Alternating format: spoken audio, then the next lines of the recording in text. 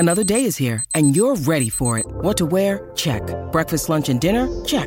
Planning for what's next and how to save for it? That's where Bank of America can help. For your financial to-dos, Bank of America has experts ready to help get you closer to your goals. Get started at one of our local financial centers or 24/7 in our mobile banking app. Find a location near you at bankofamerica.com/talktous. What would you like the power to do?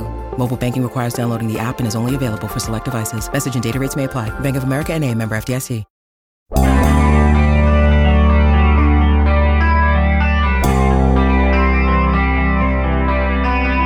Remember when we were all worried that George Pickens was the only guy who was mad?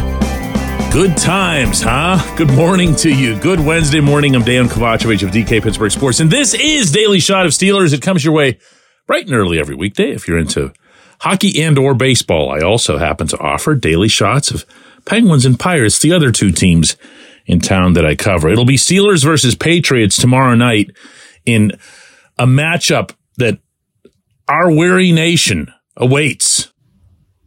Or something. I don't know. How they get stuck with these games, I have no idea. Wasn't there some kind of flex out mechanism that everyone could have used? Can we still use it? It's not fun. This general environment in and around the Steelers right now. Everyone's in a bad mood. Everyone's got something to bark about.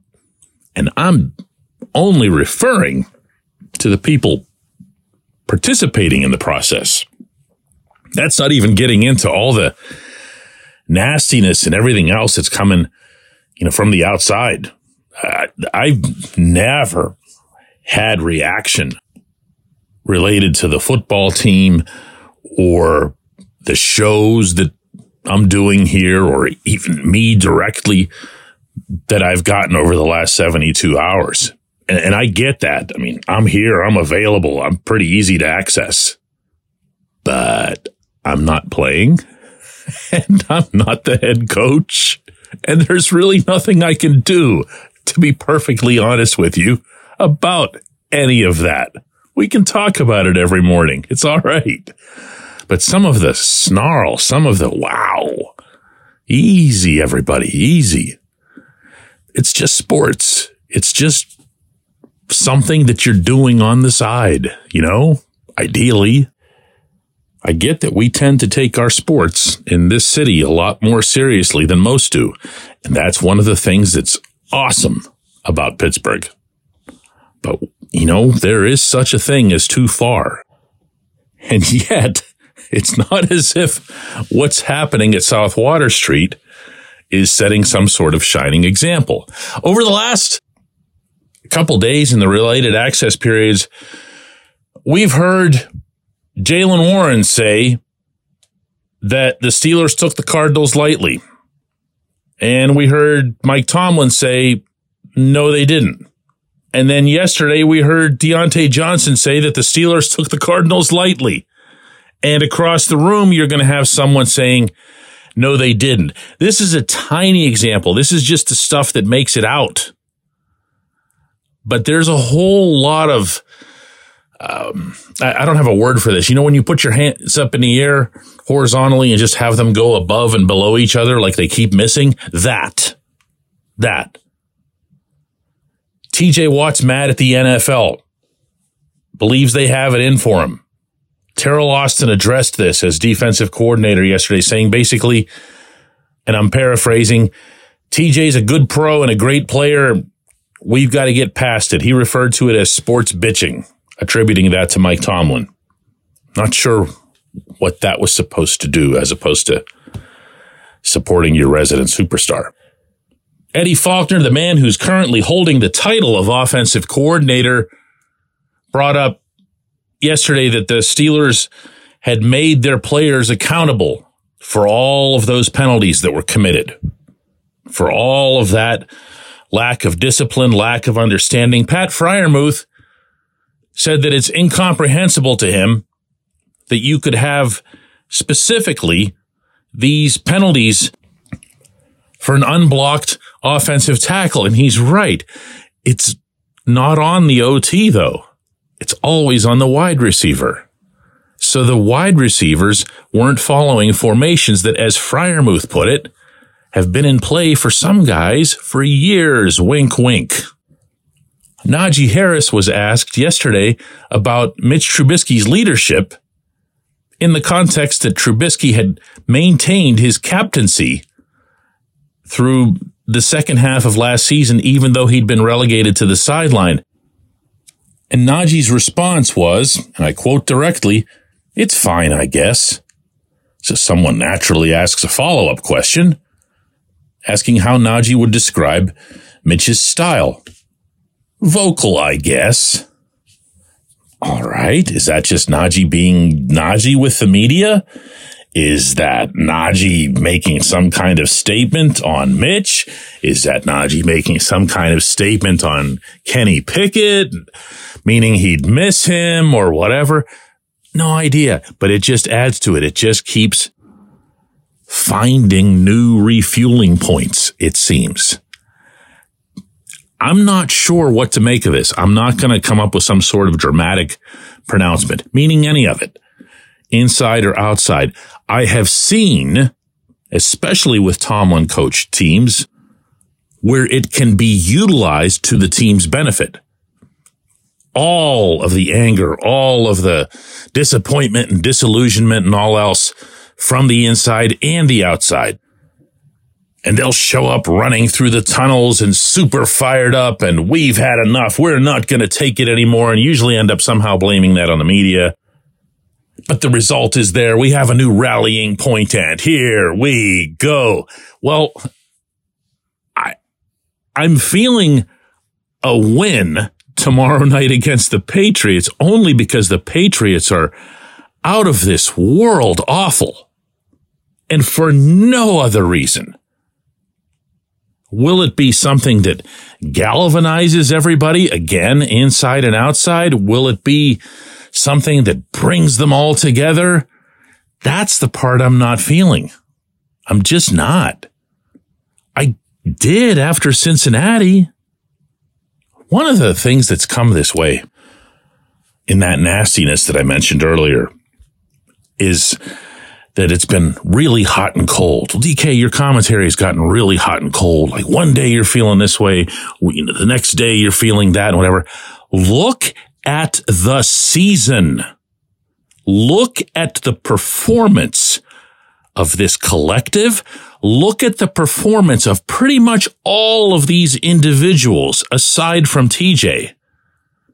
And tell me what hasn't been hot/cold about these Steelers in 2023. Tell me what this consistency is that everyone would be seeking from the coverage when the subject matter itself is all over creation. I can't change that. I can comment on it. You and I can have a discussion about it. But outside of you showing up tomorrow night at Acrisure Stadium, waving your towel, rooting the boys on, there's nothing that any of us can do. They need to fix this internally. And being specific, the head coach needs to fix this.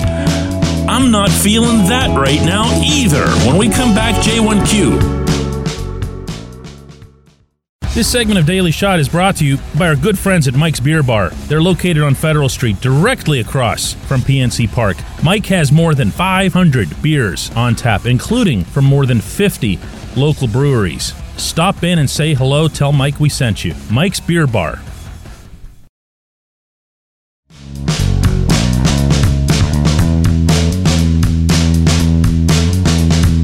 And today's J1Q comes from Lazaro, who says, Dan, good morning, and thanks for your daily shots. I never miss them here in Costa Rica. My concern about Kenny Pickett is mainly about his awareness on plays which for any reason have to be changed in the course of a snap. Is that your belief as well? For example, when he looks at pressure coming in from the edge, he always runs left, but he has no 180-degree view. That's something I believe that has to be coached out of him, but I have my doubts that it can be solved. I see Mitch Trubisky as having more awareness, more speed, and a bigger arm. His only trouble is that sometimes he throws into very tight coverage, which can lead to interceptions or incompletions. Lazaro, there's a lot there, and for anybody who doesn't know, he's referring to yesterday's main subject, which got quite the heavy feedback. Quarterback discussions will tend to do that, but as mentioned earlier, it's not exactly happy, happy, joy, joy time with the fan base at the moment. This is what Mitch had to say yesterday after practice about how he's going to approach the New England game. We're trying to score points. I'm going to be aggressive. I'm going to take care of the football, and we got to play better as an offense. We're going against good defense this week, well coached. So we just got to do our job, execute well. I'll play all 11 together, and we want to be an aggressive offense. So whatever that means, taking care of the football, we got to find ways to score points. That's the bottom line. No surprise there, obviously, right? As Lazaro mentioned, he's aggressive. He thinks he can complete any pass that's out there. And being who he is, he's also going to say all the right things. So you heard him throw in that obligatory, but we need to make sure we're managing the play and everything else. Okay, he's going to be himself. This was my point yesterday. I happen to feel that the Steelers could benefit from that right now. Not just because they're facing the Patriots, not just because Kenny's been struggling. Obviously, that's not a shot at him. It's not giving up on him. He's just struggling. Anybody who disputes that is out of their minds. Okay? I mean, let me be really blunt about this. You can support him. You can even be attached to him because of what he achieved for the University of Pittsburgh. Great. Wonderful. You're entitled to that. But if you say that he's not struggling, you're not to be taken seriously. And I say that with respect. Kind of, I guess. What for me would be the ideal scenario out of tomorrow night, and I'm going to say this in all capital letters. This is not a prediction. This is not an expectation. I'm talking about an ideal scenario for them, for the Steelers, is to just steamroller somebody, and to do it by going at them with a bunch of daggers. You know, the way a lot of that first drive looked against the Cardinals. Do you think possibly that game might have been a little bit different had they punched in that very first drive instead of settling for the Chris Boswell field goal? Do you think that the game might have been different had Najee Harris not been stuffed at the goal line? Had Kenny not been stuffed at the goal line on that subsequent trip inside the Arizona 10? Maybe, I don't know. But what I do know is that after both of those sequences, everything just fizzled. On the field, off the field, all over. So the timing to have someone come out there and try to make passes that haven't been made, that for the most part haven't even been attempted for the better part of 2 years, I'm okay with that. I'm okay with someone stepping into the huddle who's not new to the NFL or to adversity. I mean, he was the quarterback for the Bears, remember? And maybe throwing caution out to an extent. I'm okay with that. This team needs something significant to swing things around. We thought, maybe, some of us, I did, that it happened in Cincinnati. It very clearly didn't. As you point out, Lazaro, the thing that really undid the offense more than anything else against the Cardinals was that Kenny couldn't hold a pocket. You say that Kenny looks indecisive in terms of picking his plays or whatever. I'll take it further. I think Kenny takes the snap and he's immediately looking for second and third options. Immediately. Not even in a check down way. Because he's not going right away to that running back who's standing out there in the flat as the last available man. He's like this. 4, 3, 2, 1. Running back. Boom. Or scramble to the left. But there's no hanging in there. There's no stepping up. Maybe, as you suggest, that can be worked out of him. I strongly suspect it won't happen in season. But in this moment, with all the clouds that are following this team, yet again on and off the field, I'll take the adult. I appreciate the question. I appreciate everybody listening to Daily Shot of Steelers, and I'll be back for another one of these tomorrow. I really will.